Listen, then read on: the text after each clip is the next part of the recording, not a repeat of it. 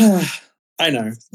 I know it's tricky, and I know people like emotional storytelling, but I'm a softie and I feel guilty. And there's only adults telling me so far that it's made them cry. I actually truly I'm terrified of what kids think.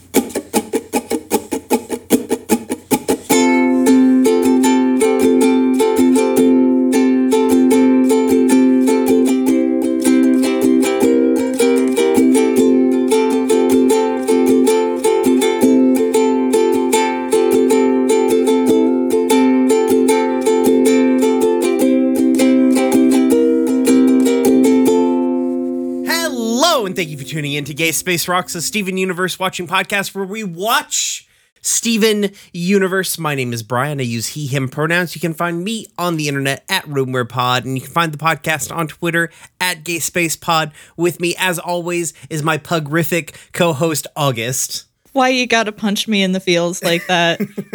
Hello, I'm August. You can find me on Twitter at Harpydora. My pronouns are they, them, and I am sad about a particular pug. And with us this week, our special guest, creator of Dead India and Dead End, a Paranormal Park. It's Hamish Steele. Hello. I am not apologizing for anything. I'm good. Never apologize. I'm one of those he-theys you've been hearing about, and you know what? I don't hate anything. I don't have an anti-pug agenda or anything like that. I will not elaborate on what we're talking about in case it's spoilery, but I also just got a dog. So I also, I'm pro-dog. I don't have any kind of anti-dog agenda. I meant to ask you, what kind of dog did you get? I got a Whippet, which is probably the physical opposite of a pug in almost every way. Truly. But yeah, I mean, I've said this a few times, but fun fact, Pugsley is not named after any dog in my life. He's named after my pet guinea pig that I had growing up. Huh. Who in turn obviously was named after Pugsley Adams. Nice. Cute. That's solid. I like that. Yeah. Let's see. There is, from what I can tell, no huge cartoon news, luckily. Nope. As you can imagine, Hamish, we've been having a lot of cartoon news, literally all of it bad recently. Well, we haven't recorded since Cartoon Network studios got consolidated. Which remains to be seen whether that's going to be good or bad, but honestly, animation is a hellscape right now, so... I mean, they claim that they're not dead, they're just turning 30, which is very relatable. That's a mood. You know what? Being in the animation industry, it's absolutely terrifying. It's not been good news. But I still try and maintain some positivity because I do know that a lot of animation stuff is happening. And I think the kind of sentiment the other day about Cartoon Network, whether it's alive or not, I think the kind of sentiment is that while things may not be the heady heights they were, it's still important to be excited about what is there and support the shows in production, because they do exist and they are there. And some things, sorry to just barge into your news section, no. I was literally going to talk to you about this, so don't worry. But things the other day, Infinity Train actually finally had its UK premiere. It's never been available anywhere. The UK's never had HBO, and most cartoons.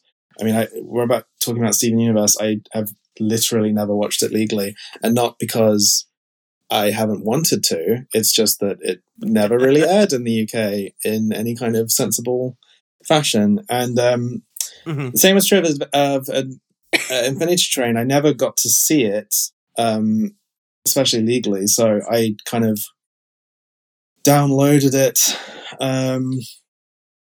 during like a few weeks before all this controversy and like binged it. But yeah, the shows are kind of appearing back again on certain social medias. I don't know why that's good news, but I know that like clips that had been deleted from the Cartoon Network account sort of started appearing again this week. Oh, good. I'm just it is the like given this is really feels like it's just whatever the hell is going on with the Warner Discovery merger, like becoming like a clear-cut fire. And maybe, I don't know, 4 fucking corporations shouldn't own all media. But, you know, whatever. Yeah, but you'd think that like there were rules against this. You'd think, but they got in the way, so we got rid of them. Yeah, true. That is the American way. But yeah, like, hopefully, like, the hope is that, I guess, like, somebody sees the gap in the market and fills the niche, like, but, I don't know. Everyone's got, like, a weird... It's hard to, especially when, like, a lot of these streaming services are so gung-ho about not committing to long-term projects, you know what I mean? I wouldn't know anything about that. Yeah, I know. Yeah, me bring. I'm sure I'm touching on immediate concerns that you have. But what do you mean? I mean, Netflix is filled with. What's funny about Netflix is the whole thing is binging, and it's true. They don't make anything long enough to like do a proper, box set binge. I mean, when they became super popular because they had things like Friends and The Office and things that had 10 or something seasons, and they never do that with their own shows. It's really strange. Well, it's because I'm sure whatever their back-end algorithm is. The weird thing is, who was recently talking about a show that they had like on Netflix? Me? Yeah, it may have been. They were talking about like doing extremely well, and still Netflix was on the fence about them. They're like, we were the most popular show in the world. It sounds maybe like Neil Gaiman about the Sandman. That's it. Yeah. If they're very, very strange. And I say that even though they're like my boss, but they know they're strange. All the like individual people I've interacted with there have been incredibly pleasant and lovely, and they know that they work for a strange computer who decides what people want to watch. Mm-hmm. Right. I am, the being on the outside and being on the inside, definitely different perspectives for sure. Yeah. But I mean, whenever I talk about Netflix and sort of badmouth them, I have to also give them credit because I don't think anyone else would have commissioned my show, and especially at the time, which was around 2018. So, they are what they are. I had a great time working with them. I don't know what's going on with them now, but I also don't represent them. I don't, work for them. So, sorry, you were going through news, and I just fully. That's the collapse of Cartoon Network and being it merged with quote unquote Warner Animation, which had gotten gutted previously, is the only big news that I can find from the like 2 cartoon news websites that I pull up every time. So. I mean, I'm sure you've already talked about this, but we are possibly entering a golden age of independent animation as more and more people get frustrated with the studio system and want to crowdfund their own stuff. I think we're going to see some cool stuff. I don't think it might be a very depressing time studio-wise, but good stuff always comes out of darkness.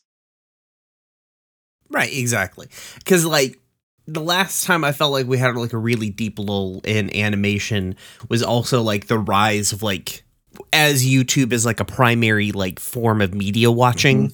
And we got a lot of things out of that are you know, that eventually came around and got onto some kind of version of a network. Things like Bravest Warriors or Don't Hug Me, I'm Scared, which I still can't believe got an actual network release. So, I mean, I'm sure you know this, but Don't Hug Me, I'm Scared. It's made by the same studio as Dead End, so we were making our shows side by side, which is really fun. Yeah, I would peer in and see something's head exploding and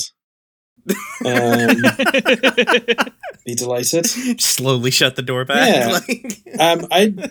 Maybe I shouldn't say this. Basically, the original premiere party for the Don't Hug Me, I'm Scared series, on the bus to the party, the Queen died. And officially the party did not happen, but some of us showed up, and very, very strange mood, but maybe very appropriate for something like Don't Hug Me. Truly. maybe more appropriate than what would have happened originally. Yeah. Oh boy. You can be mean about the Queen here. We don't care. We're in America. Thank you. If you need to be. Also, we don't, you know, August and I have pretty radical politics and talk about them regularly on this podcast about children's cartoons. So. Well, you know what? One of the reasons I love children's cartoons, and I'm sure it's going to come up when we talk about Steven Universe, is you can tackle very, very complex things in very simple ways and very, like, good versus evil type ways. The way that, like, kids have an extremely clear and pure and correct view of, like, right and wrong. They're the ones that always like, well, why can't everyone just be happy and equal? And then as you grow up, you realize, like, all the horrible, complicated reasons that can't be. But I love writing in kind of YA and kids media because you get to just sort of believe that kind of stuff is possible, that you can just change the world through the power of friendship and clenching your fists and convincing all your enemies that it's all going to be okay. Right. Yeah. Go on, August. I thought you had started something and I was talking over you. Okay. Alrighty. Well, I'm gonna ask Hamish first since they're our guest, August. Yeah. Have you watched any cartoons lately, Hamish? And by cartoons, I literally mean any media. We consider any media cartoons here. Okay. I was thinking about animation, but not to keep mentioning this puppy, but it does, like, completely take over you. And I haven't been watched. There's like a whole backlog of things I've been meaning to watch. In terms of animation, I'm still quite behind, but I've really been enjoying this anime called Ranking of Kings, which, in fact, the main character looks quite a bit like Stephen, in the sense he has big black curly hair and a very sweet face. I don't know if you've heard of it. I have, because Daniel, my girlfriend's kid, talks to me. He's the one who keeps me abreast on, like, what is cool in anime. He's 14 and I'm 35, so he knows more about what anime is now than I do, which hurts deeply. But he has told me about this series. But if you could elaborate on the series, because it has been filtered through a 14-year-old for me. So. I mean, that's probably the ideal way for it to be filtered. I haven't got super far. It's just about this little boy who is the heir to the throne of his kingdom. He's a very cute character design. Like I said, he looks a little bit like Steven, but even younger. And he's deaf. And from what I've seen so far, I've watched kind of 20 episodes. That aspect's handled extremely well. And he befriends this sort of little shadow demon, and the whole kind of concept is that many people don't think that he should be king because he's, he's a little weakling, he's a little wimp. But he has such kind of determination, and I don't know, it does a really good job of you just wanting to pick up this little baby and cuddle him forever. He sort of cries 4 or 5 times in the first couple of episodes, but like he's also just so innocent and lovely.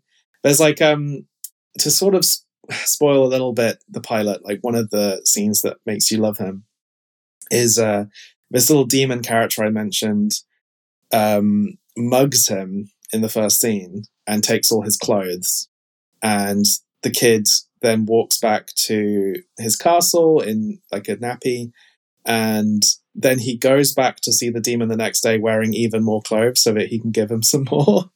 And like he's so lonely that he thinks being mugged is like making a friend, and it's utterly charming. And it does that kind of anime thing where it starts quite simple, but then things get more complicated and more dark, and I'm just really enjoying it. I'm actually not much of an anime watcher in the sense that I just can't ever find what people are into, and I always discover shows when there's already like 50 years worth of kind of back catalogue to get through. So I'm actually sort of proud of myself at watching something from like the ground. It's like from this year, so usually I'm always feeling quite far behind things, but it's good. I would recommend it, especially if you like Steven Universe. You said, what was the name of that show again? It's called Ranking of Kings. Ranking of Kings. Okay, I might check that out. Been watching more anime as of late. August, have you been watching any cartoons that are not voxel based? Yes. We were talking a little bit about this pre-show or pre-recording. Yes, I'm still watching Minecraft YouTube. Don't worry. That is still, unfortunately, a large part of my life.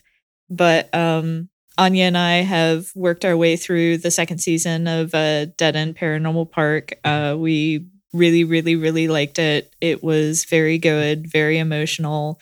And I'm not going to say anything else about it because I don't want to spoil it for anybody who hasn't watched it. But yeah, really, really good stuff. I believe the general consensus inside of our Discord server, the review of this season is quote screaming, crying, and yelling and throwing things. So yeah, that's the mood. That's the mood. But it's positive. Mm-hmm. It's so interesting. I mean, I'm from fandom. It's going to be so interesting talking about Steven Universe because it's kind of the first time I've gone back to it since making this show. And like, I'm never, there's so much like fandom drama and history with big shows like that. And I was constantly wondering what ours would be when we made the show. What kind of fights people would have. And I've not really seen any of it. I've just seen positivity. And what's funny is that I'll occasionally see a comment on something I post about the show. Like, why does everyone hate this show? It's actually really good. And I'm like, I don't see anyone hating it. I don't know what you're talking about. What are you referring to? Maybe that's quite naive, but like, I don't know. I just don't see that stuff. The response that I've seen in the various like media things is that everybody has really been enjoying the show. Like, I don't know. It doesn't have the, it may, I don't know if it's like if it's like a byproduct of like the Netflix model in Steven Universe not coming out, or the era that Steven Universe came out in when like fandom, capital F fandom, was like a big thing. Well, it could be, it could have to do with the state of Tumblr. Like, I mean, I was trying not to say that, but yeah.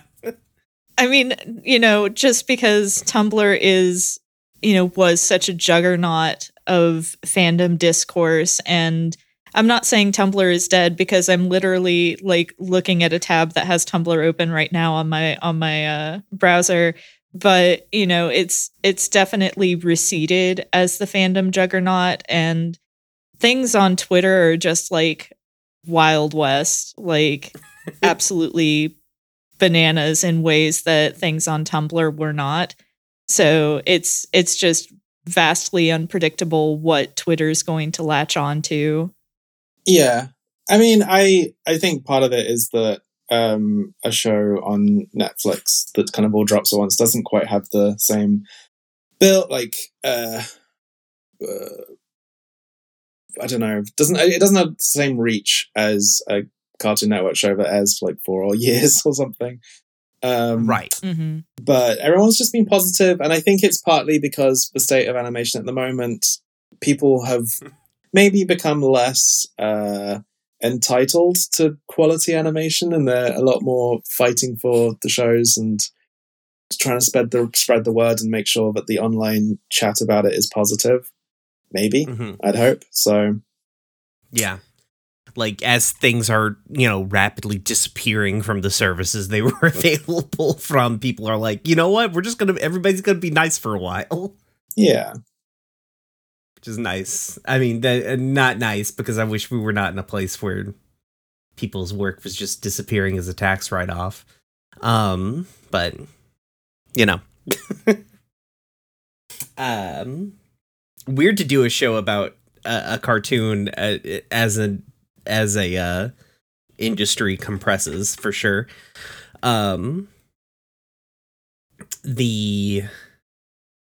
Let's see, what things have I watched?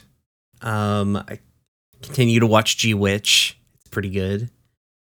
Fun. It's a fun, cute time. I never have I described a Gundam series as a fun, cute time, and I'm sure we'll get war crimey eventually. That as is the fate of all Gundams. But so far it's been pretty fun. I watched the Owl House, the first of the 3 Owl House specials. That was good. Weird to watch what feels like half a season compressed into 45 minutes. So I also thought they were going to be long. I thought they were going to be a full-on hour special, but they were a 45-minute special. Like, that's not accounting for a little bit less than that when you account for commercial breaks and stuff like that. So dope on that hand. I'm looking love it. I'm looking forward to properly catching up with it, because during production on Dead End, I couldn't watch the Owl House. I really respect it, and I love what I've seen, but I became so nervous about inadvertently comparing myself to Dead End. I said this a few times, but there's a character in the comics who is pretty much exactly like Hootie, and we had to cut him from season 1. And just, I don't know. And also, like, I know people that worked on it, and like I've worked with them, and it all got a little too close to home. But I think they've split paths quite hugely. So I'm excited to binge it all, maybe when it's done. Nice. Yeah, I was reading the I just kind of assumed the cast got compressed for like ease of storytelling purposes. Yeah, I mean, it was a little that as well. It just I don't know, the 2 demon shows, like 2 dogs in the dog park eyeing each other up, and yeah. Meanwhile, the fans are like, "Holy shit, 2 cakes!" Yeah, exactly. Right. Yeah, we'll see what happens. There's like certain, I won't spoil it too much, but there's certain things in the Owl House that continues to be like, I'm writing the 3rd Dead Endia book right now, and I'm like, I kind of just want the Owl House to end so I can make sure I'm not doing the exact same ending, because they are pretty similar in some ways. And then also been watching Andor. If you're not watching Andor, you should watch Andor. God Christ mighty, that show is good. Really, really loving Andor. The sad little old man dog droid came back this week, August. Oh. Yeah. I know August really likes droids. Or robots in general. I do. It's the quintessential autistic experience of over-identifying with robot characters. I mean, it's a funny thing with representation. In Dead End, we have a trans main character and an autistic main character, but all the trans autistic people who watch it point at Courtney and say, "I'm that one." Seemingly. That's me, the ADHD gremlin. I was like, yeah, Courtney, the best character in the show? Yeah, Courtney. Let's see. But yeah, that's as far as watching cartoons. Let's go ahead and let's get into talking about the movie, the thing that we're here for. Yes. Steven Universe, the movie, came out on September 2nd, 2019. It was written by everybody. Everybody on the fucking staff wrote the show. It's just everybody who was there wrote it. Literally everybody is listed as for the credits of writing and storyboarding Steven Universe. There's Lamar Abrams, Mickey Brewster, Danny Craig, Hilary Florido, Joe Johnston, Amish Kumar, Jeff Liu, Katie Mitroff, Kat Morris, Christopher Planks, Madeline, I can never pronounce their last name. Quirapel? Yeah, I believe that's it. Madeline Quirapel, Rebecca Sugar, Paul Vellico, Tataka Fumi-Hori. Those are all the people. Directed by Rebecca Sugar. They don't have the animation or the animation studios credits. Like maybe it wasn't done over there. I don't know. But the Korean studio they usually work with, they usually list the credits of the people who are on that end too. But oh well. The story, there is no official synopsis. Unfortunately for us, our regular recurring bit is reading the official synopsises for Steven Universe episodes because they're just absolutely terrible and hilariously bad at describing what actually happens in the episode on a regular basis. I mean, they're famously like Steven makes a friend means that it's an end game sort of apocalypse, but if it says like Pearl discovers something horrifying that she can't forget, it's like someone left something stinky in the fridge. It's definitely a joke they were playing on us. You could definitely tell in the later seasons they were just taking the piss out of the entire process. Okay. I guess like the synopsis they have is Steven, now 16 years old, thinks his time defending Earth is over. But when a new threat comes to Beach City, Steven faces his biggest challenge yet. You can replace basically every instance of Steven in there with Goku, and that's the description of every Dragon Ball Z movie. Well, yeah. I don't know if this is jumping ahead, but that's like what I love about this movie is that it does feel like an anime movie, that it really does. I love that it is canon, but like you could jump to future and miss it and not be too worried. But like it's that very special middle stage between both seasons.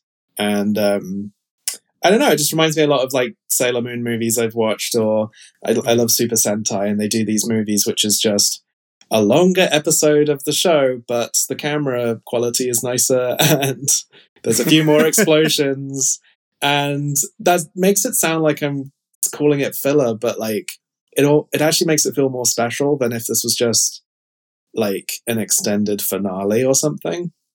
Yeah, you don't expect the like. I guess like when I saw it, I can't remember that. Had they announced that Future was happening after the movie, or did they announce the movie and then later announce Future? I can't remember. I don't know. I have a really strange experience with this. Basically, the ending of Steven Universe and Future in the movie, because one of my best friends, who I won't reveal because they essentially broke their NDA, just sort of very excitedly told me, "Oh, I'm working on the next season of Steven Universe," and I was like, "Oh," and I didn't know until later that they meant Future. But first time I watched the finale of Steven Universe, I kind of hated it because not in any of the like annoying Discord, why did they forgive Nazi kind of stupid stuff, but in the sense where like I went in so cockily confident that I knew that there was another season, that when they like went to the planet and they did all the finale stuff, I was like, well, yeah, no, this is just like the penultimate finale. There'll be like the proper thing will happen next time. And then as everything started like ending and wrapping up and concluding, I was like, what was going on? No, what? And I remember like it doesn't help that Cartoon Network always released this at a weird pace, which if you like what you're doing, kind of binging it and going back week by week, and actually you can really appreciate the kind of pace of the storytelling. I want the conceit of the show is that like I have seen the show multiple times and watched it as it came out way back in the day, and August has never seen any of it before. And the Steven Bomb format is maybe the worst format for releasing a fucking show in the history of television.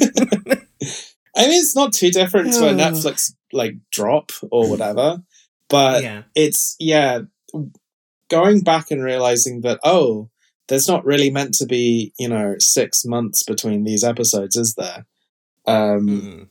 So anyway, this is all to say that I can't exactly remember what we knew going in, but I definitely knew that there was more, and was very confused by the ending. But like I said, I really liked that the movie was kind of this standalone. It's like partly a celebration of everything that came before, partly a backdoor pilot for Future, and partly like just a treat, like a thank you to the fans, and definitely inspired by those anime movies. Oh yeah, you can feel that DNA everywhere. Let me do a quick synopsis of the movie, and then we'll talk about it proper. After an introduction song from the Diamonds, Steven is talking about the official sort of beginning of Era 3. There's peace in the galaxy, and we are revealed the bigger 16-year-old Steven Universe. He has grown. He has a neck. Everybody sound the klaxon. We get a quick catch up with all of the characters during their song. Everybody. During the song Here We Are in the Future. I'm probably not going to mention every song title because this is in fact a musical. It should be Steven Universe the musical, not the movie. But we get a quick synopsis of everybody's deal with Pearl and Garnet and Amethyst. And as that song is ending, Steven is like, Garnet, are we going to be in this piece forever? And Garnet happily looks into the future and discovers, no, we're fucked, yo. As a giant ship appears in the sky.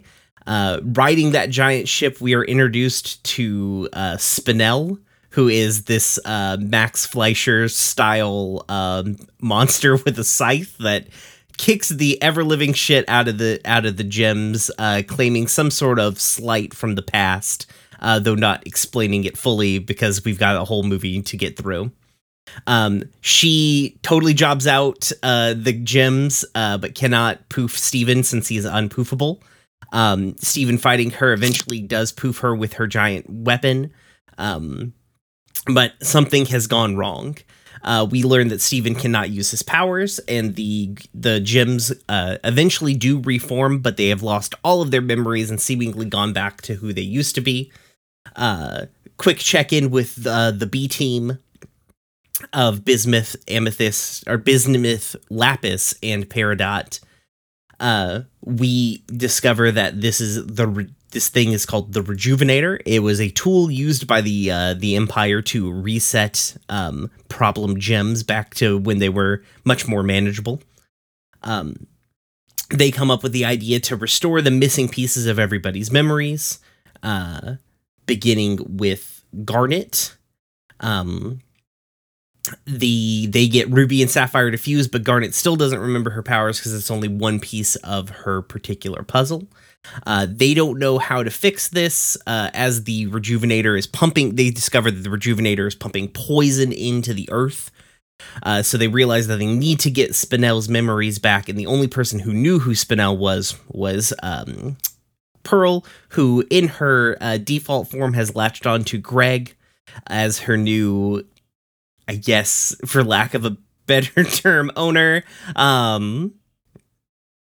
They stage a concert to try and shake Pearl out of her, or shake Pearl back into her old self. In this, we see Greg and Steven fuse into the fusion Steg. This is this fusion I was talking about, August. This is the one we could not talk about last time. Yeah. You knew it immediately, I'm sure. Yeah. We get a duet. Eventually, Pearl does sort of return to her old self. She and Amethyst fuse into Opal. There is a duet between Steg and Opal. This seemingly sets something off inside of Spinel, who runs off from the concert. Steven finds Spinel at the warp pad. He mentions something about the garden that Pearl had told him about, and Spinel transports them to there, where we get Spinel's backstory.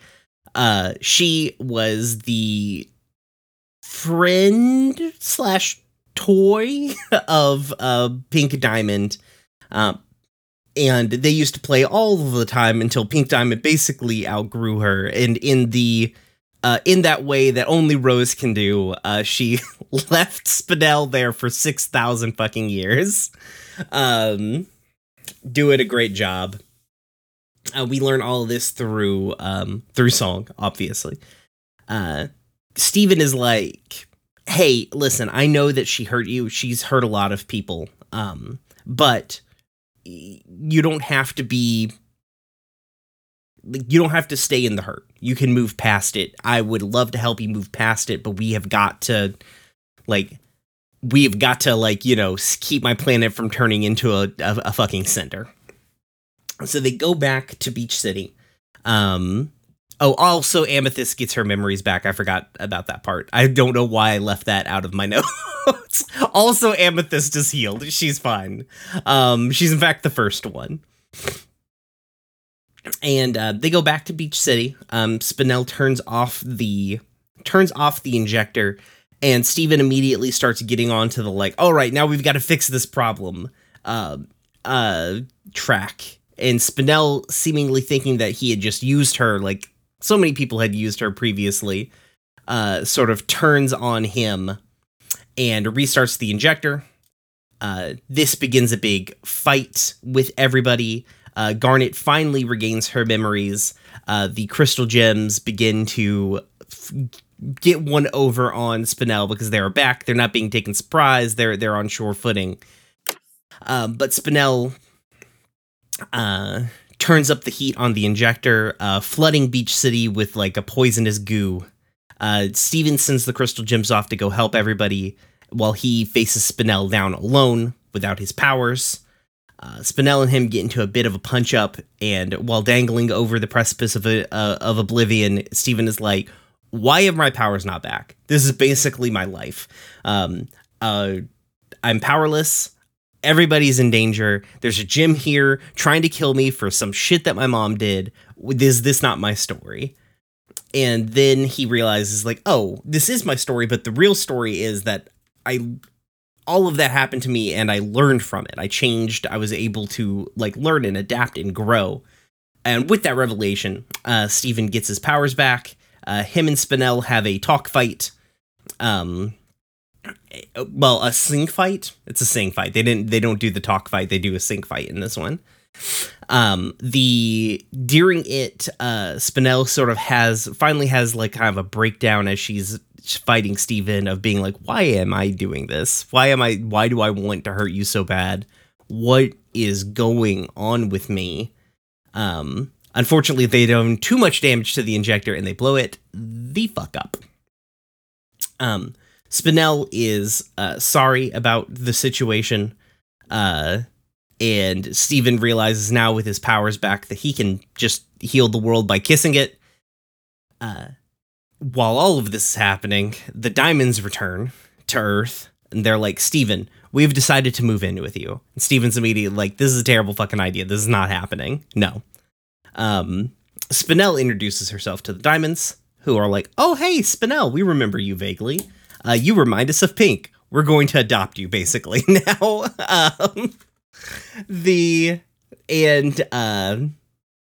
From there, Beach City is not saved, but less destroyed, like, is no longer actively being destroyed.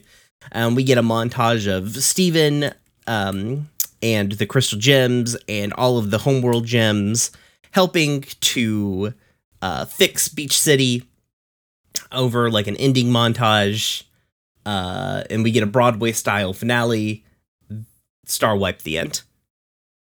Hard to describe a movie without like just sitting here for 30 minutes describing a movie. A lot easier when they're 10-minute episodes. Yeah. Well done. Yeah. The level of commitment that they sat down with, and they were like, we're going to do literally a Broadway musical that is in fact an anime movie. And being able to do both of those things so well. Absolutely wild. Yeah. So, yeah, the conceit is super good. Mm-hmm. And you've not seen the episode before, right? August has not, no. Yeah. Yeah, I'd not seen the movie before now. So what did you think?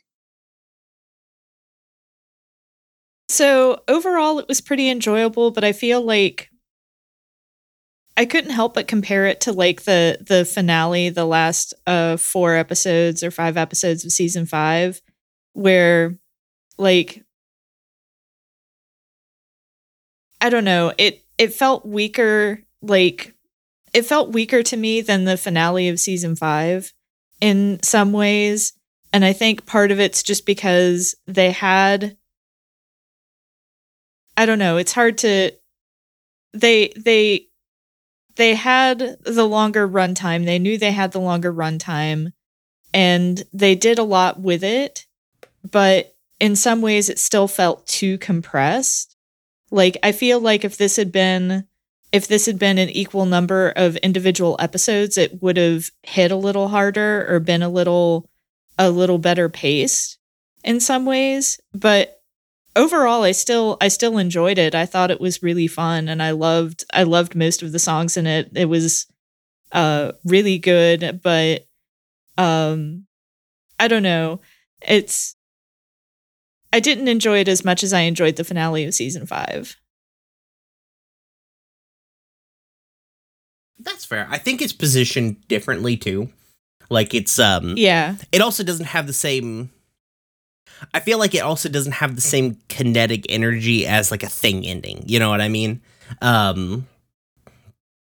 But because if I understand Hamish might know this better because, you know, they know somebody who worked on the production than I don't. I've just read things. But like the way I understand it is like Cartoon Network was like, all right, we're canceling the show. All right, you're getting a movie now. All right, you're getting another season as well. After they win a bunch of awards, Cartoon Network backpedaling, being like, no, look how progressive we are. I mean, I don't know officially, but animation happens so much. Like, the episodes would be being worked on like months or years before they even air. So I could totally imagine them cancelling it mid-production or telling them that's where you're ending. I know there's stories about the gay wedding kind of controversy and how they were handling that. So there's that, and then as it actually airs and they realize how many people like it, I can totally imagine them backpedaling. I mean, I had a very different experience. I'm sure, August, that you were told repeatedly, like, we are going into the finale. And so that was kind of, I don't know, did the end of the show, like, spring up on you randomly, or were you told? I mean, I was told that we were going into the finale just because, like, you know, looking at how many episodes are left in the series, it's like, okay, this is finale territory. There's no way to avoid knowing that when you're watching it on a streaming service. Yeah. But like, I don't know, it's maybe it is like the anime, like the full-on anime influence that got me, just because it felt like it was paced so differently from the way that the show was paced, even the finale, which I know felt rushed. I don't know, it's difficult for me to put my finger on. I don't know if I have necessarily like the media production chops to really be able to pinpoint what bothered me about the pacing exactly when compared to the series. But and again, this isn't me saying I didn't like it. I enjoyed it. I had a good time. It's just, you know, this we talk about this a lot on the show. The series set such a high bar that, you know, when it's like at a 90% versus 100%, it's still, you know, not that 90% is still worlds and away better than, you know, other lesser shows would have to offer. But it just, you know, when your bar is so high, it's noticeable if something falls short in some capacity, if that makes sense. So, also, arguably, when we say lesser shows, August almost always means My Little Pony. Yeah, I used to do a podcast about My Little Pony in a similar format with my fiance, and one day I'd love to get back to it, but my fiance got burnt out on podcasting a little bit. So, but yes, it is almost always I'm almost always thinking about My Little Pony when I talk about a lesser show.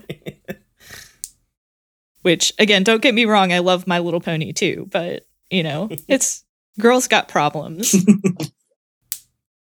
Yeah, I mean, it's just interesting. Like, to me, when the movie came out, it was such a relief that there was more of it, because the finale had crept up on me and felt so rushed that, you know, it was such a shock and surprise that the show that we had assumed had been like rushed and cancelled was getting like a lavish, expensive movie and another season to tie up loose ends.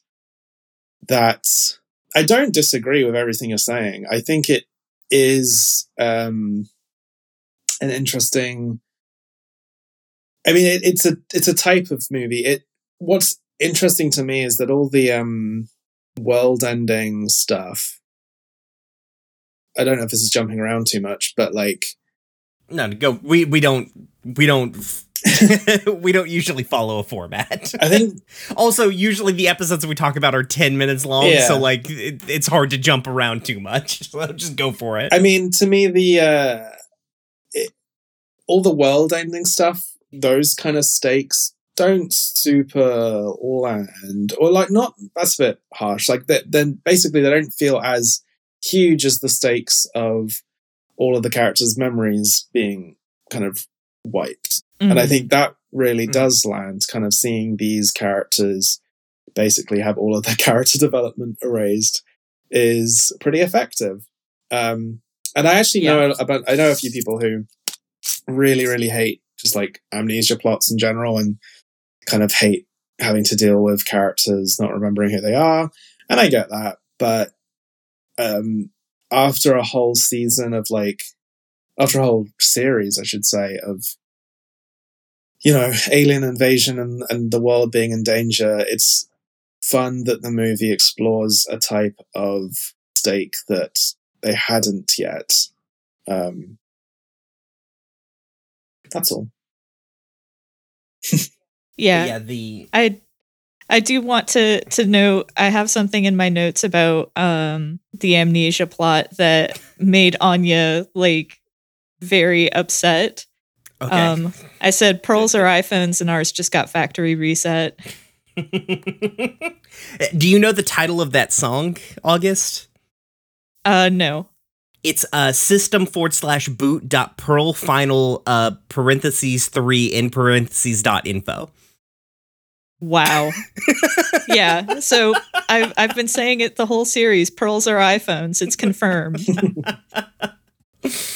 I knew you would like that. I knew you would love that song title. Yes. Yes. It's very good. Because it's almost exactly the format that I named our podcast episodes in my folders. Because in my head everything has to be like formatable for like HTML. I don't know why.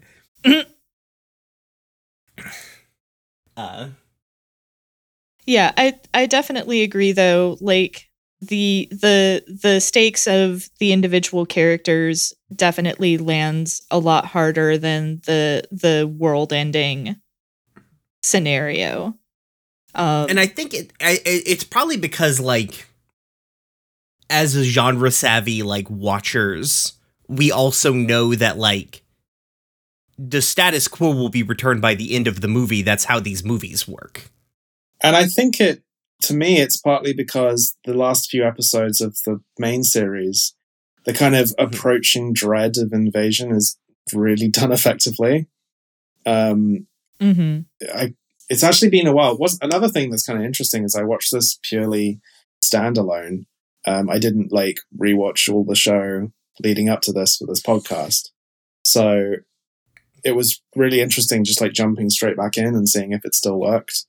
And it really did. I mean, the whole show recaps literally everything like several times at the start. But yeah, I just remember at the time, like, you know, the lead up to the finale did a really good job of like just even being really concerned for his friends and sending them away and making sure that Beach City's residents weren't in danger. And then this film kind of puts them in danger, and I don't ever believe that they are for a second. Mm-hmm. I don't know, like Steven Universe is a show that I feel like didn't really have like a set 100% status quo that it always returned back to.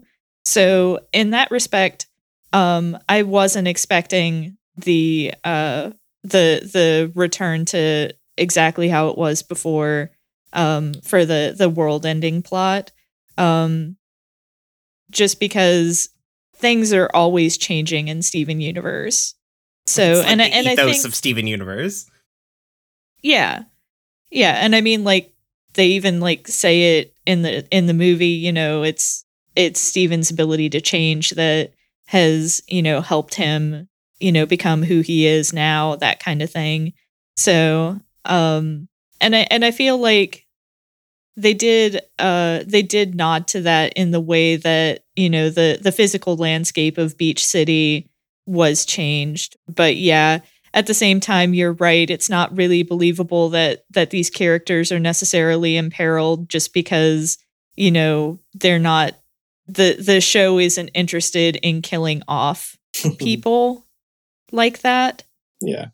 It would have felt really cheap. But yeah. I mean, that's partially what that anime movie feeling is, where, I mean, I haven't watched all the Dragon Ball movies and I know that they do things, but for me, the kind of Sailor Moon movies, they can have really high stakes and be really epic, but they can't really add any plot. That kind of assumption that, you know, the TV show is what everyone will be watching and it's free to see, and the movie is this extra bonus. It's like the Pokemon movies as well, which you know, they have the most epic adventure ever, and then we'll never really mention or address what happened to them again. Right. famously in the first Pokemon movie, they just wipe everybody's memory. Yeah. Which this one does as well, but in a different way. I feel like that's my kind of, I wouldn't even say negative. All of that is to say that I actually think the memory erase is really effective, and I think what the true standout is Spinel. Like, what a great character. Truly. August, opinions on Spinel. Okay, I'm about to disappoint you. Oh no. So Spinel is a really interesting and compelling character, but I felt like she was so over the top at times that it was difficult to it was difficult to really find her believable in some ways. Like, her backstory is horribly tragic. Once again, we're on the fuck Rose Quartz train. I mean, fuck Pink Diamond, but just she was so over the top, and like the level of violence that she enacted felt not excessive, but it felt more intense than even like Jasper in my mind. Like, Jasper was a really violent person, but the way that her violence got depicted never felt this over the top. Like, everything about Spinel is over the top. And that made her like redemption really difficult to accept. Like, I see where they were going. I see why they want us to sympathize with Spinel, and why they want to, have Spinel have, the moment of, I can and should do better. But just the way that they had portrayed her up until this point made it really difficult for me to accept that. On top of like, as always, we're going to go into mommy issues here.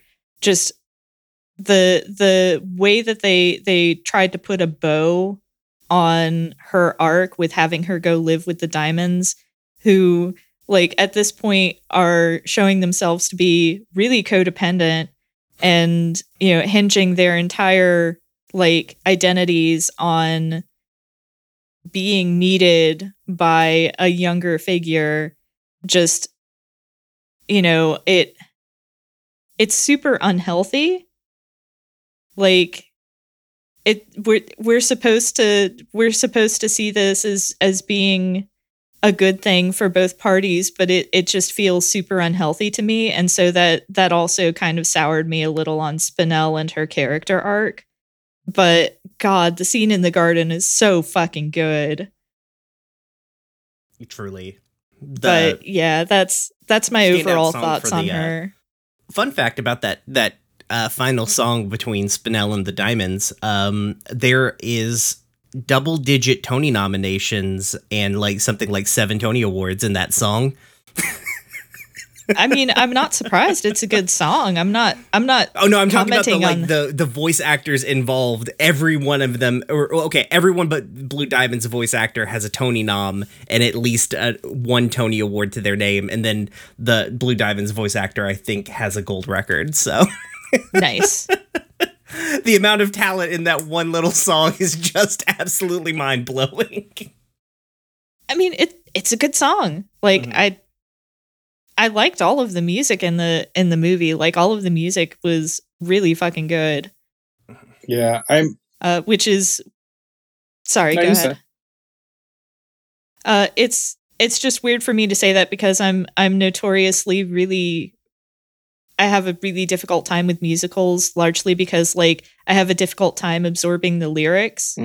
And lyrics are such a huge part of musicals because that's where the bulk of the storytelling takes place. But I don't know, something about the Crooniverse and the way that they assemble music made it a lot easier for me to absorb the lyrics and keep track of the storytelling and stuff. So kudos to them. That's interesting. I don't want to assign too much amateur psychology to this or whatever. But as you were talking, my next question was going to be like, are you a fan of musicals? Because something about the way you were describing Spinell and being less satisfied with that character arc, genuinely, I don't know what it was, but it made me think like, well, to me, it's not that I'd never thought about her that deeply, but I can just be like so won over by a pretty song. And she has in my like 3 incredible songs. So like Villain Song and the Garden Song and then the finale Going Away. And if you just play me those 3 songs like out of context, I would truly like, I'd still be as in love with the character as I am. Just like from I'm a huge musical fan, and in my way of thinking, like music, like writing music and singing is like such a natural way of communicating feelings and like character. Mm-hmm. So it's like it's just one of the ways that I think about all characters. Even if I'm not writing something that's musical, I'll always give my characters like a playlist or even just like come up with songs that they would hypothetically sing if we were making a musical. So I don't know. I mean, it's obviously this show is filled with music. Was that like daunting to you when the show started?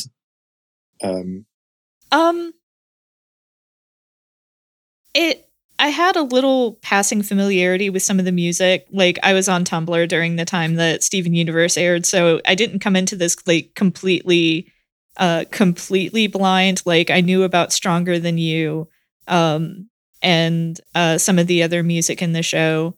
And so it wasn't very daunting because I found that I really liked the music that I had been hearing incidentally.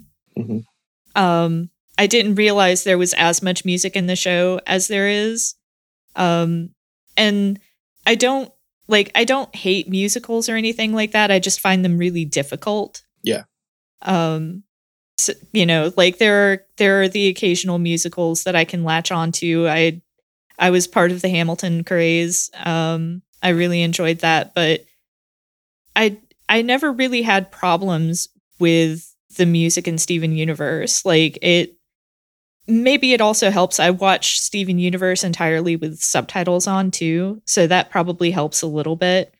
But just the music is so well put together that I find it easier to focus on it than I do in other capacities for like other musicals. Like I know for a fact that if I could manage to process the lyrics properly, I'd probably love Hadestown. But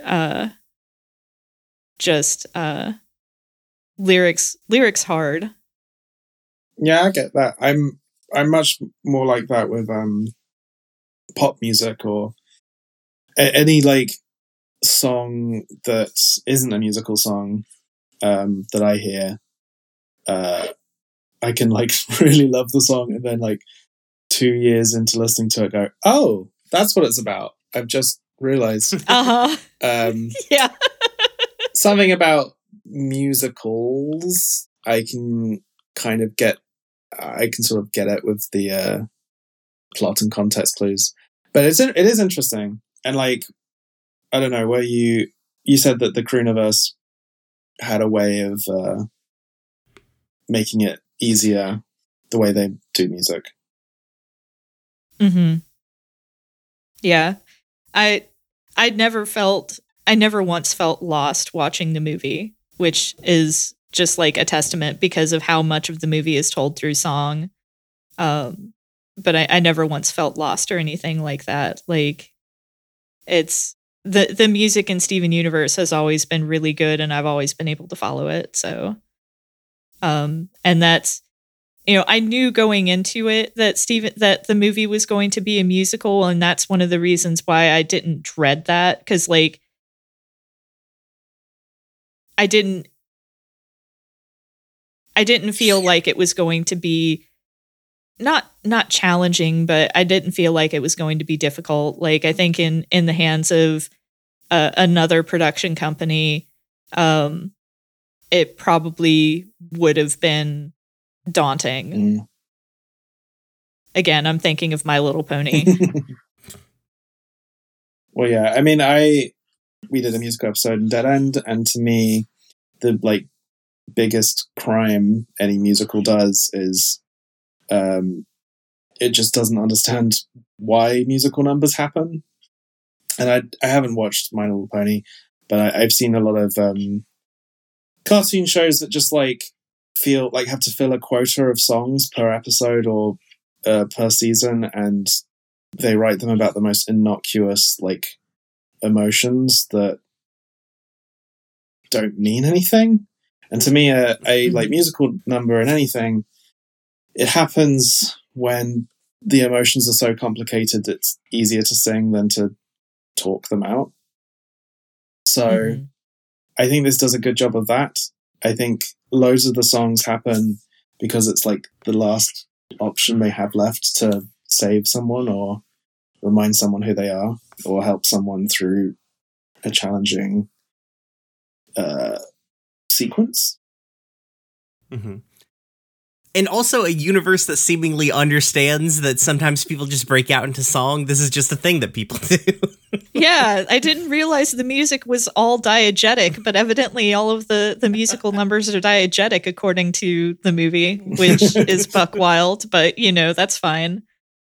And I did also deeply enjoy the musical episode in the first season of Dead End. Like, I had not been expecting to enjoy it as much as I did. It was tied for my favorite episode of season 1. Thank you. So to actually convince Netflix that we could do a musical episode and do a full Broadway show in a 20-minute episode, I showed them Mr. Greg, that episode where they go to the hotel. Oh yeah. Because I think like that's so impressive as an 11-minute episode, still feeling like you've watched a full Broadway show. Mm-hmm. Yeah, that's something we've talked about a number of times watching Steven Universe. Is for an 11-minute show, it never feels like it never feels like it's only 11 minutes, but it also like doesn't feel too like it. They very quickly figure out how to like absolutely nail their pacing with this show. Yeah. To the point that sometimes August and I, when in between seasons, we watch other stuff, and August and I are like, oh fuck, B-plots exist. Yeah. I mean, I liked being a 22-minute show, but there's certain freedoms with an 11-minute where sometimes we'd come up with episode ideas, but they like couldn't really sustain a 20-minute, but would be the perfect Steven Universe episode. And yeah, I'd be interested in working on one of them. One day. Would you like, August, would you like to know what really expensive musical artist they got to be Steg's voice actor? Yes, I would love to, because it sounded familiar, but I couldn't quite place it. It's Ted Leo from Ted Leo and the Pharmacists. Okay, I have no idea why he sounded familiar, because you've probably heard not... Ted Leo songs, to be perfectly honest. He was very they were very popular when we were in high school. I don't know, would they have been popular with the Korn/Linkin Park crowd, because that was who I was as a high schooler. I forget that you weren't a theater kid like me. No, I was not a theater kid. I was a band kid briefly, and then I dropped out of band. Yeah, you've probably heard Ted Leo songs before, just like in the world that we grew up in. It's just wild that duet, the between Opal and Steg, is like Amy Mann and Ted Leo doing a duet for this movie that premiered on Cartoon Network. Yeah, it's a good duet though. Here's some terrible information that I now know about Steg that you have to know about Steg, because I can't bear this knowledge alone. Steg species, 25% Jim, 75% human, is listed by the Wikipedia. Age, 58. Wow. I don't know where they get that number. I guess they just combined Greg and Steven's ages, but like Greg's got to be older than that. Yeah. Or not older than 58, but older than like whatever. You sure? Like 32. He's older than 32, right? He's gotta be. Maybe he isn't. I gotta know. No, I can't know. Oh. No. That meant he had Steven when he was 16. He's gotta be older than 32.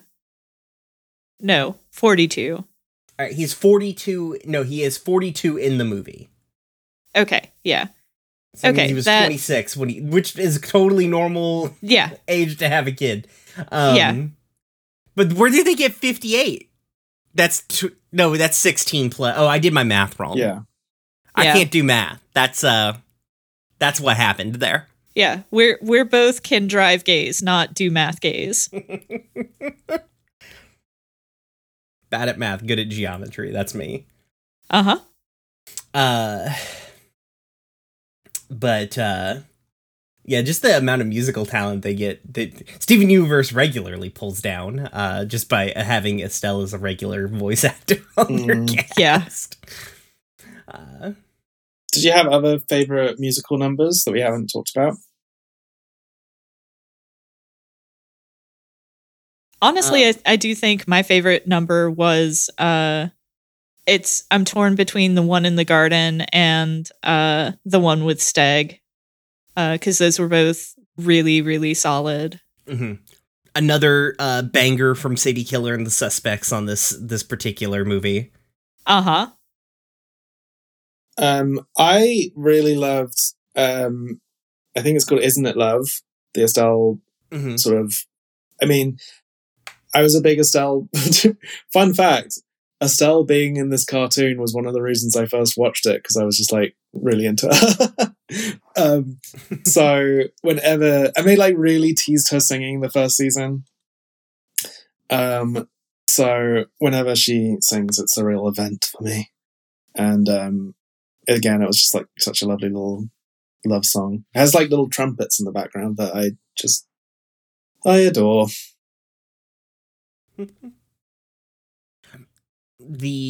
I also really like I guess like the finale of it. That's really fun. Oh, that reminds me, we were talking about how like it kind of stands alone, but I think, and you were talking about it being like a backdoor pilot to Future, and I think there's a scene in here that I had not caught until I watched it again for this. There's like a line from Steven, because feeling at the beginning of this movie, Steven is ready to like put down the sword, and just vibe. Is really what he is wanting to do at the beginning of this movie. And he looks at Spinell like near the end of the movie and he goes, I'm always gonna have work to do. And I was like, oh cool, that's it, here we go, here's the conceit of Future. Yeah, I mean, Steven can't process this shit. Don't spoil it, but yeah. But yeah, I was like, oh, interesting, because it feels like, because the Steven at the beginning of this movie doesn't feel necessarily like the Steven who's at the beginning of Future. And the show, like, the movie is canon, because Spinell, I guess, spoiler to August, who probably could have figured it out, Spinell eventually comes back in Future. Everybody comes back in Future. But, yeah, that little line, I was like, oh shit, the boy, he collected a new trauma. Let's go.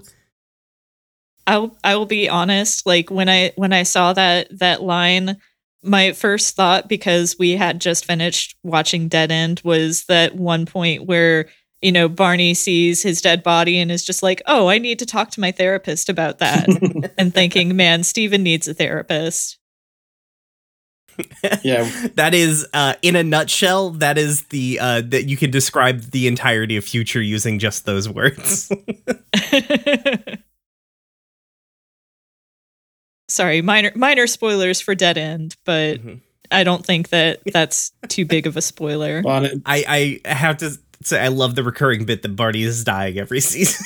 Well, here's the thing. I mean, not to just diverge on my show for a second, but with the whole bury your gays trope, like, I was worried that people would think that, why do you always kill Barney off? But if you look at it from the perspective of he can't die, he always comes back. It sort of works that way. We're not killing Barney off. He's immortal. Yeah. Man.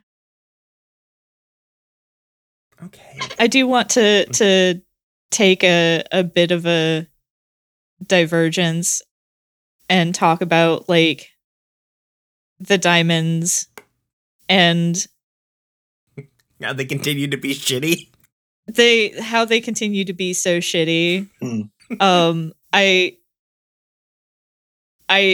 on one hand I find them to be a little cartoonish and a little bit of a caricature from where we last see them at the end of Steven Universe. But on the other hand, I fucking love how they're still shitty people and how Yellow's like, ugh, I've liberated all of my colonies. What more do you want from me? And Blue being like, I don't make anybody sad anymore. And the whole, like, I even say please and thank you to lesser life forms. And it's just, it's so good. It's so good. I know I had my misgivings about like the way that the Diamonds get their redemption arcs because of, my personal experiences with like, abusers and things like that. But I did just deeply enjoy the fact that the show didn't forget that they're shitty. Mm-hmm. I think they're also a little bit more cartoonish because I think part of the movie makes it pretty clear in its plotting that they are expecting people who have never seen the show before to be able to watch this movie and get it. And I think if you can't have care, especially with the Diamonds who are going to be on screen for like a total of like a minute and a half, you've just got to be able to immediately communicate their, like, what their fucking deal is. Yeah. And also you technically have the framing device of, they're telling a story from a storybook. So, they get flattened a little that way too, but I still just deeply enjoy how they're still shitty. They're so bad. I love them. They're awful. I love it. I think, yeah, like something that was constantly discoursed back and forth with this show is using a lot of the imagery of this huge empire, but it's kind of really not about that. It's about families and being in a difficult family. Mm-hmm. And as a kids show, as someone who's also written a kids show, one of the balances that's really hard to strike is how much do you want to show people how it is versus how much do you want to show people how it should be? And like Steven Universe is quite a should be show in the sense that it's a fantasy about how the worst people in the universe can be turned around by a song or just by being nice. And we all know that's not true. But like this show made the decision that is true in this world. And that bumps me up the wrong way sometimes. I think sometimes it's very admirable. Sometimes it's what you need to watch, and sometimes it can feel annoying that they're not getting it, In Dead End, we had this conversation early on in the writers' room where we were just like, does homophobia and transphobia exist in this world? And it can be very tempting to say, no, it's like, it's a kids show. It should be really fun and happy. But we decided, let's let's make it actually a part of this world and have these characters be going through some of the things that the audience might be going through. There's no good or, there's no way that's better or worse. I think maybe people, and I was one of them a little bit, I think maybe people who went into the finale expecting Steven to just like break the neck of White Diamond and say like, no, some crimes are unforgivable, were probably a little naive, but it can be frustrating a little bit when, especially as you're saying, if you're going through something with an abusive family or manipulators and the show is seemingly saying like, well, have you tried singing to them? It's like a hard thing to get completely right. Yeah, I don't think that there's necessarily a right way to do it either. And in the episode, I definitely try to make sure that it's specifically because of where I'm coming from and my personal experiences, why that didn't land for me. But I understand that Steven Universe is very much an aspirational show. Like, we talk about it quite frequently. It's like, there's a lot of stuff, a lot of messaging that, didn't land just because it's like, that's not how the real world works in our experience. But we understand that this is how the real world should work. Like, you should be able to get somebody to stop hurting you by telling them, hey, you're hurting me. Yeah. And like, I definitely think that there's value in that. It's just, it's difficult for me to put my own experiences aside and enjoy it in that way. Totally. So like, definitely don't get us wrong. Like, this isn't us saying that it's bad for doing that, or me saying it's bad for doing that. It's just, it didn't work for me because of where I'm coming from. Totally. I didn't think that. I think it's it's one of the reasons why the show is so still talked about so much, is there's a lot to unpack. There's a lot to I don't think the creators of it are discouraging people having these responses. So it's just interesting. I think the show does a really interesting job of like trying to show different ways. Like, so much sort of villain redemption happens in the show, but a lot of it is done in different ways or takes a different amount of time. But ultimately, it is a show about villains who get redeemed by our hero being nice to them. And like, maybe, I couldn't imagine it keep going for like another season of that. Like, it really, I think when, were it the kind of show that would have a full, another big arc, you'd have to eventually accept that that can't happen all the time. Yeah. I do love how they lampshaded that with Bismuth and Lapis and Peridot talking about how long it took them to stop wanting to kill Steven. I thought that was a really great bit. Especially Lapis being like, I'm still on the fence. Like, bitch. Lapis, no character in Steven Universe wants to murder somebody more than Lapis. Yeah. That's true. Like, let Peridot say fuck and let Lapis do one little murder. One little murder. Although, also speaking of Peridot, my Amadot ship lives. I'm so excited. just a crumb of Amadot just for me. All right. Well, we have a few questions from the server. Actually, we have a set of questions from the server. These are... No, wait. I thought there was something... Okay, here we go. They're both from Sean. I'm going to do Sean's...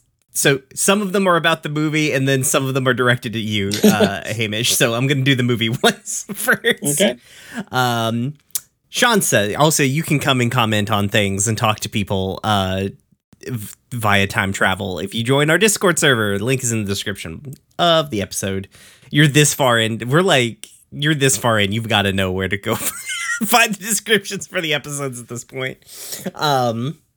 So Sean says, Yellow looks weirdly menacing, begging Steven to stay. Also, I blame Spinel for getting me into electro music. Sure is lucky that the planet effect destroying super weapon only affected Beach City and not on a surface level, though. They also say, he also says, Spinel is the only part of Rose's story I've never been able to reconcile with her generally trying to become a better person. Why do you think she never tried to go back for her? I think on that part, I think the thing with it is like, it's the same reason that like Rose never went and freed all the humans from the zoo either. Is that by the time she becomes Rose Quartz, and all of that happens, there's no going back. Like it just fundamentally like by going back and freeing Spinel, it absolutely unravels the entire ball of yarn. Yeah, also, you know, which I mean, just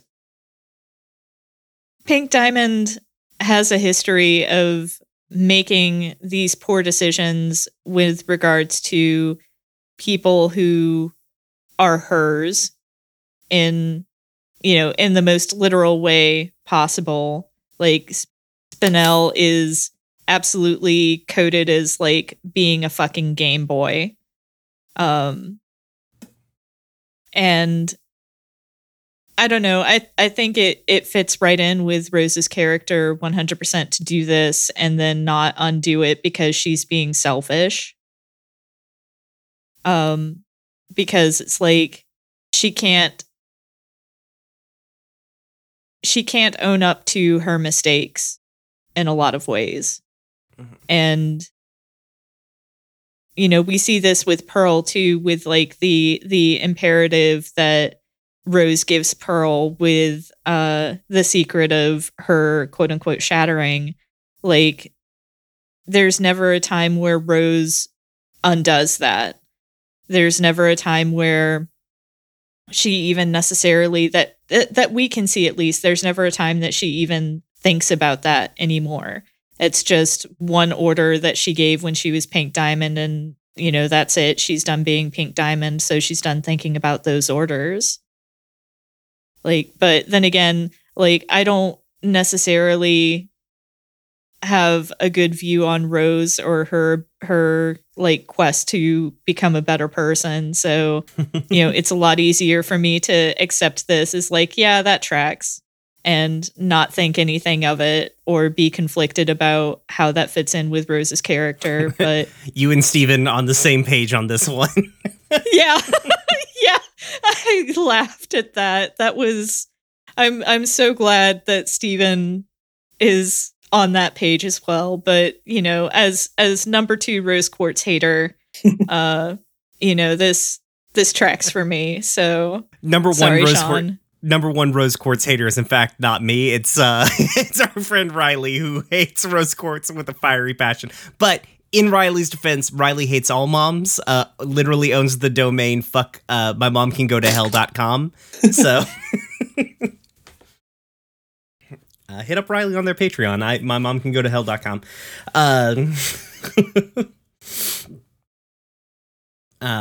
But yeah, I it's interesting, the duality of like Spinel as a character and like conceptually a character is something that like Rebecca Sugar had been thinking about for a long time coming into the movie, because she talks about the inspiration for, or they talk about the inspiration for Spinel being like a toy rabbit that they used to have that they forgot about and like left in the garden. And then came back to find where like the back had been sun faded, but the front was still fine. And because they wrote Everything Stays in Adventure Time written by Rebecca Sugar, is also about the same concept, and you could literally play it over footage of Spinell and be like, yeah, this fits. And so it's interesting that just Spinell is a concept of like what happens to the people that like is conceptually like what happens to the people that you leave behind as you grow up, and you don't think about, like, you don't have a conception of like, where did those people like how were you important to those people's lives and you didn't necessarily realize it, or you weren't consciously thinking about it. And I big fan of Spinell, but also probably coming at the movie similarly to how Hamish was saying, is like, when I saw the movie, it was like, oh, thank fuck, there's more Steven Universe. Like, oh god, thank Jesus. So yeah. Yeah, I'm not saying Spinell is bad. It's just, I know you mentioned that I'm going to have a new favorite gem, and unfortunately that's not the case. The hyper edgy super Morphe cartoon with a scythe is not, like, I feel like I had a pretty good read on this, August. You did. Like, under other circumstances, I think I would have been all over Spinell, but just, like I said, and I think Hamish, like, absolutely, read me properly as well. If I were more into musicals, maybe it would have been, I would have been more, like, willing to accept the stuff that I had a hard time with. Yeah, that's fair. So, but no, you're right. Hyper edgy wields a scythe probably, it does sound like August Bait. You're right. Do you have any negative Rose Quartz opinions that you need to air, Hamish? No, I love a complicated character. I don't have any conflict of liking bad characters because I'm just such a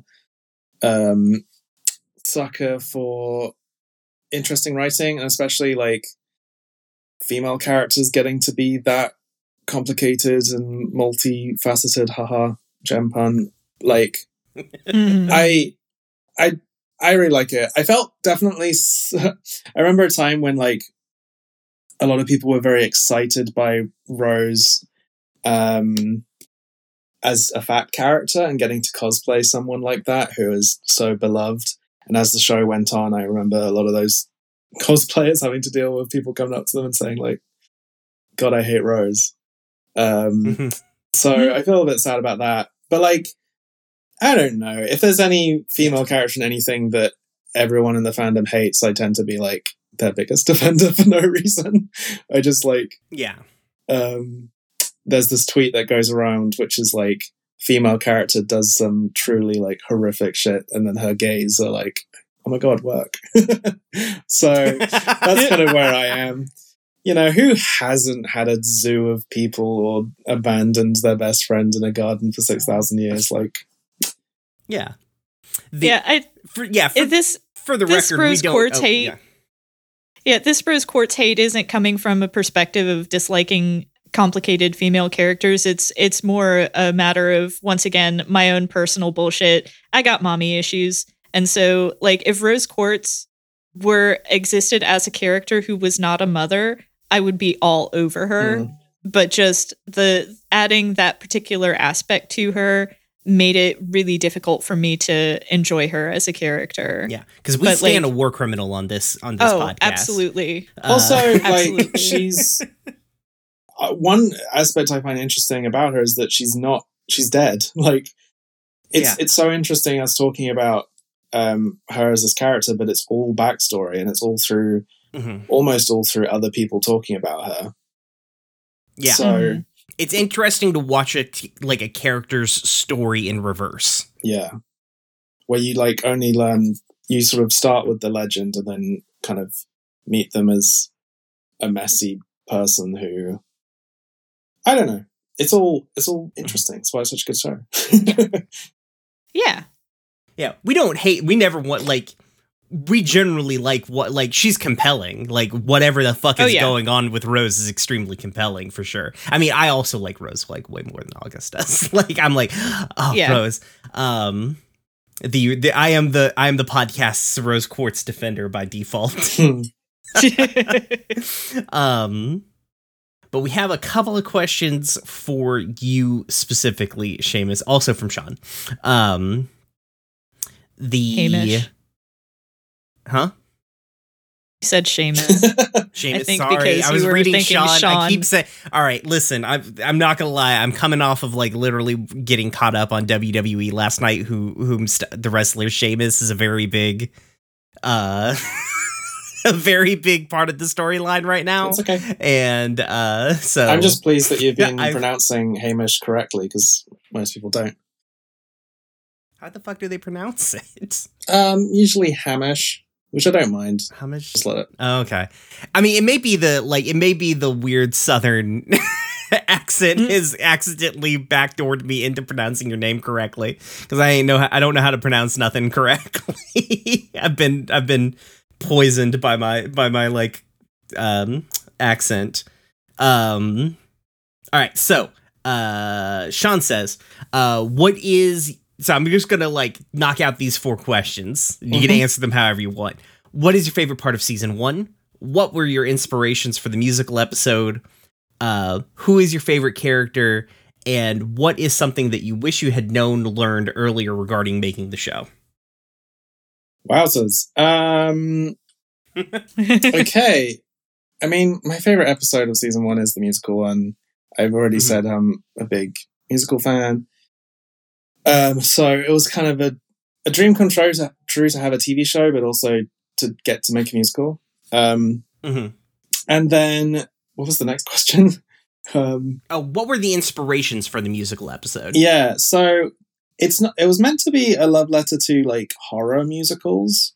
So it's not just like a musical. We kind of reference through the music, obviously Phantom of the Opera, but also Little Shop of Horrors and Rocky Horror and Sweeney Todd, and I've just always kind of loved that musicals and horror so often kind of go hand in hand.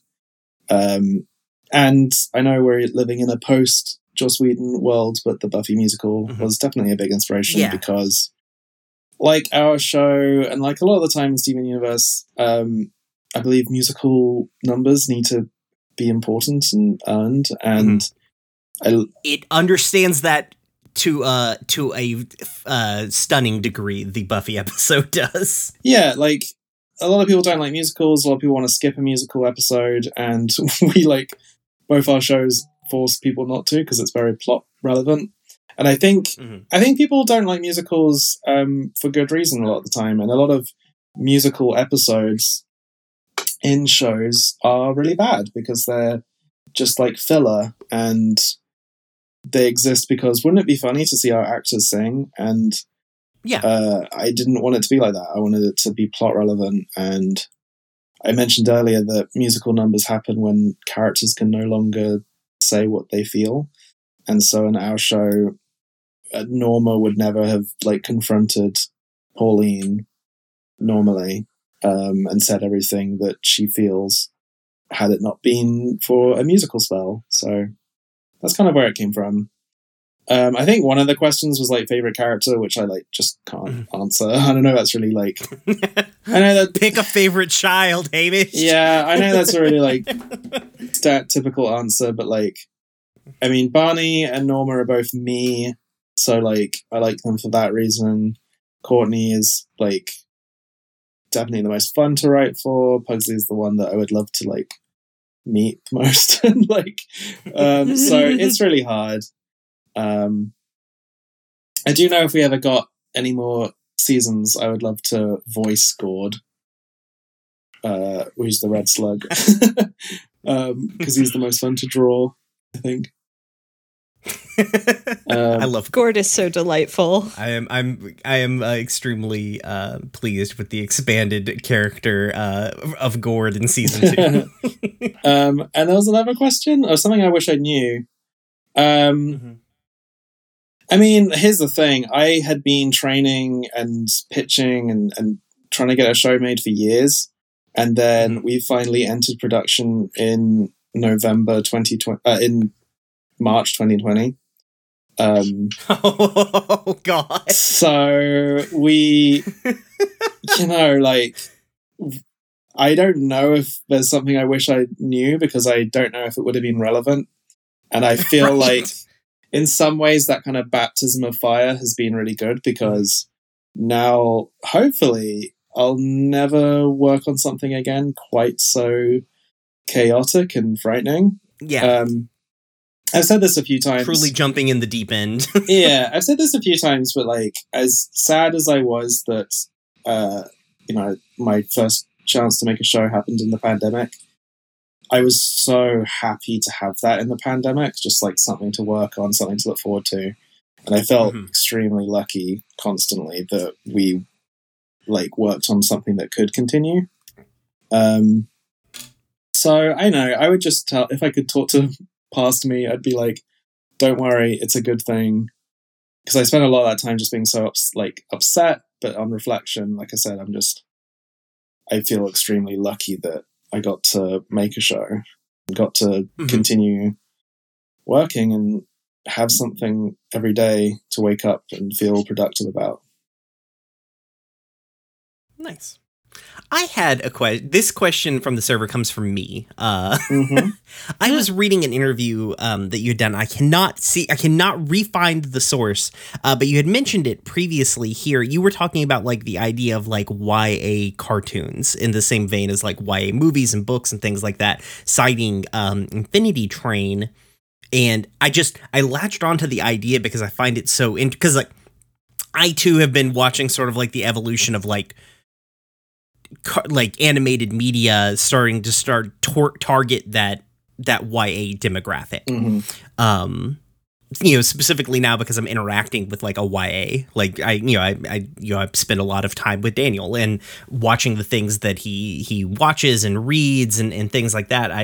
Is a subject that I'm becoming increasingly more interested in because I have a personal vested interest in that sort of style of media. And I just don't know if you want to expand on that or talk about it more, or if you just want to gush about Infinity Train with me. Well, a show that I'm saving for our some between season stuff for me in August.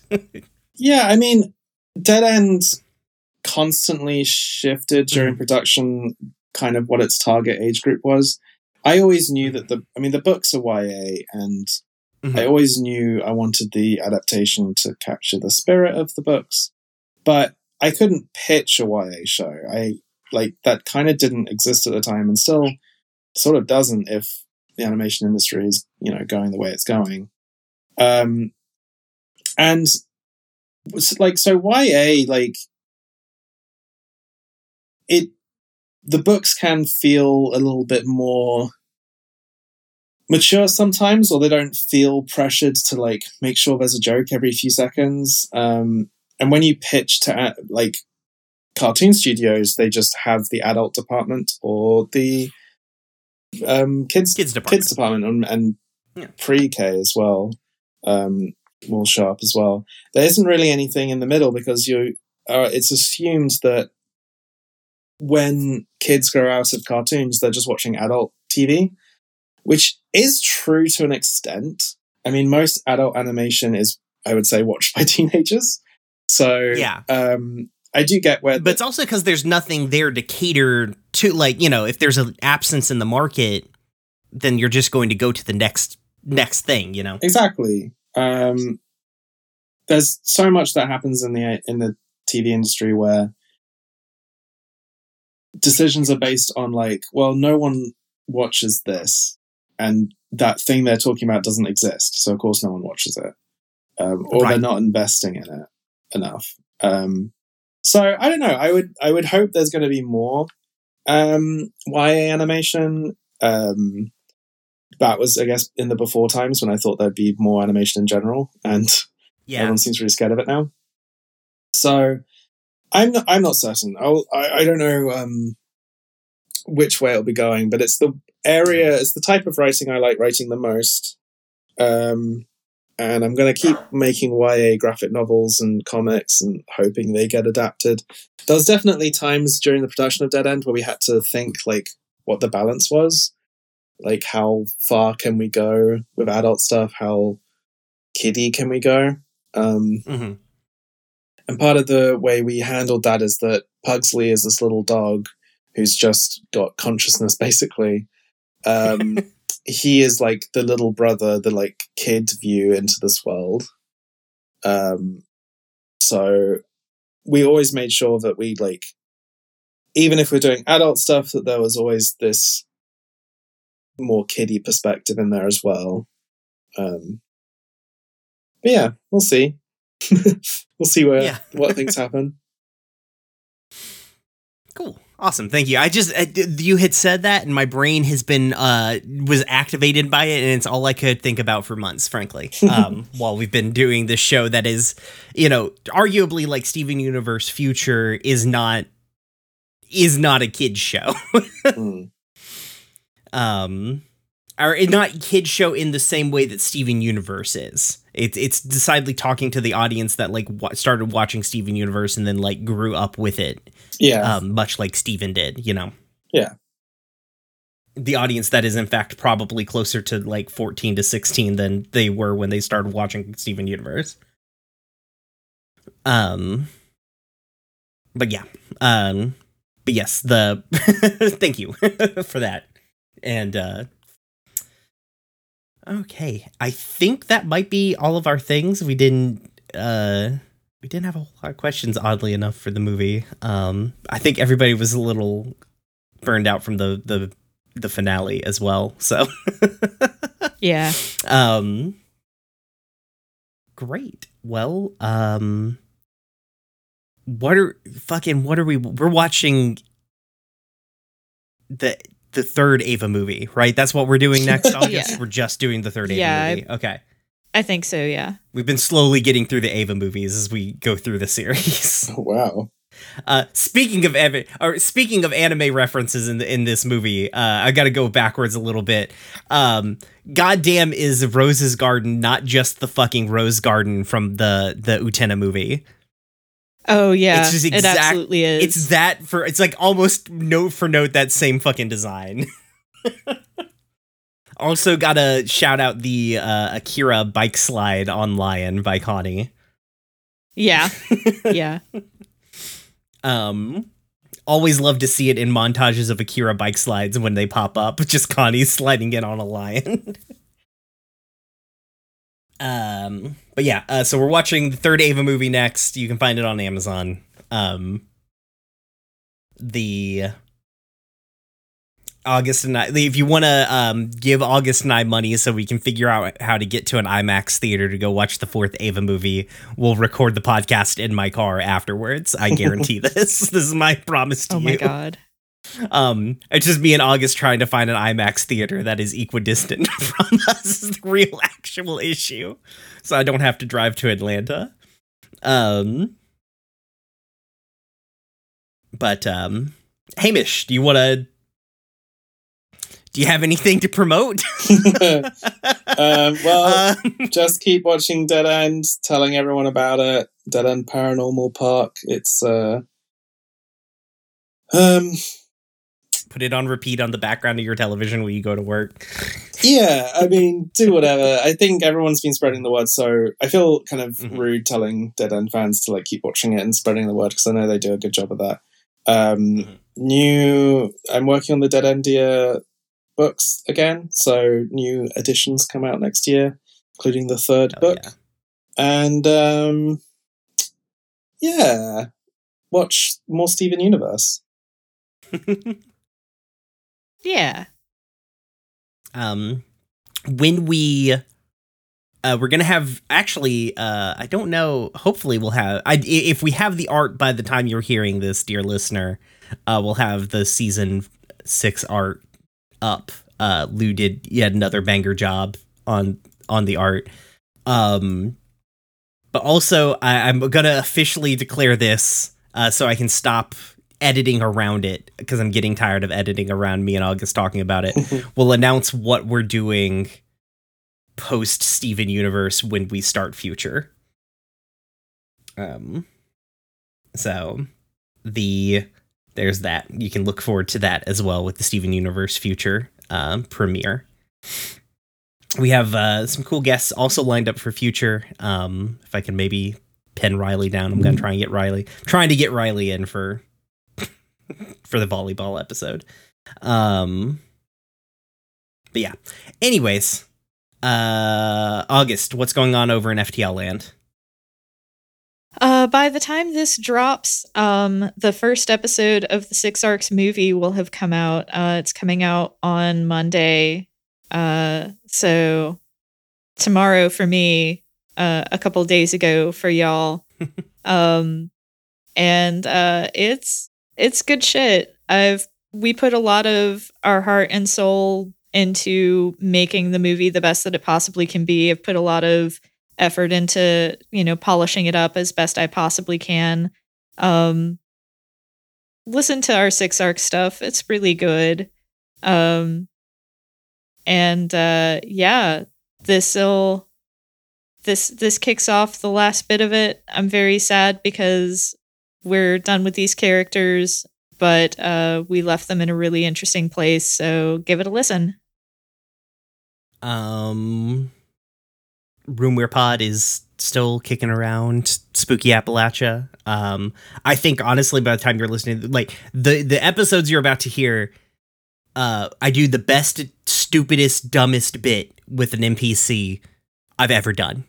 It's the peak. I'm literally I'll never do better than this.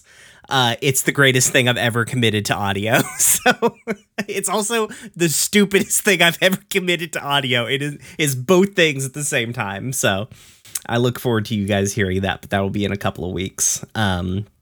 Also, we're about to have a special over on Dumb Kids. So that's gonna be fun. Literally this week, you're gonna hear the beginning of special game that I think you recorded, right, August? I was not there. Yes. Yeah. Yes. Did it go good?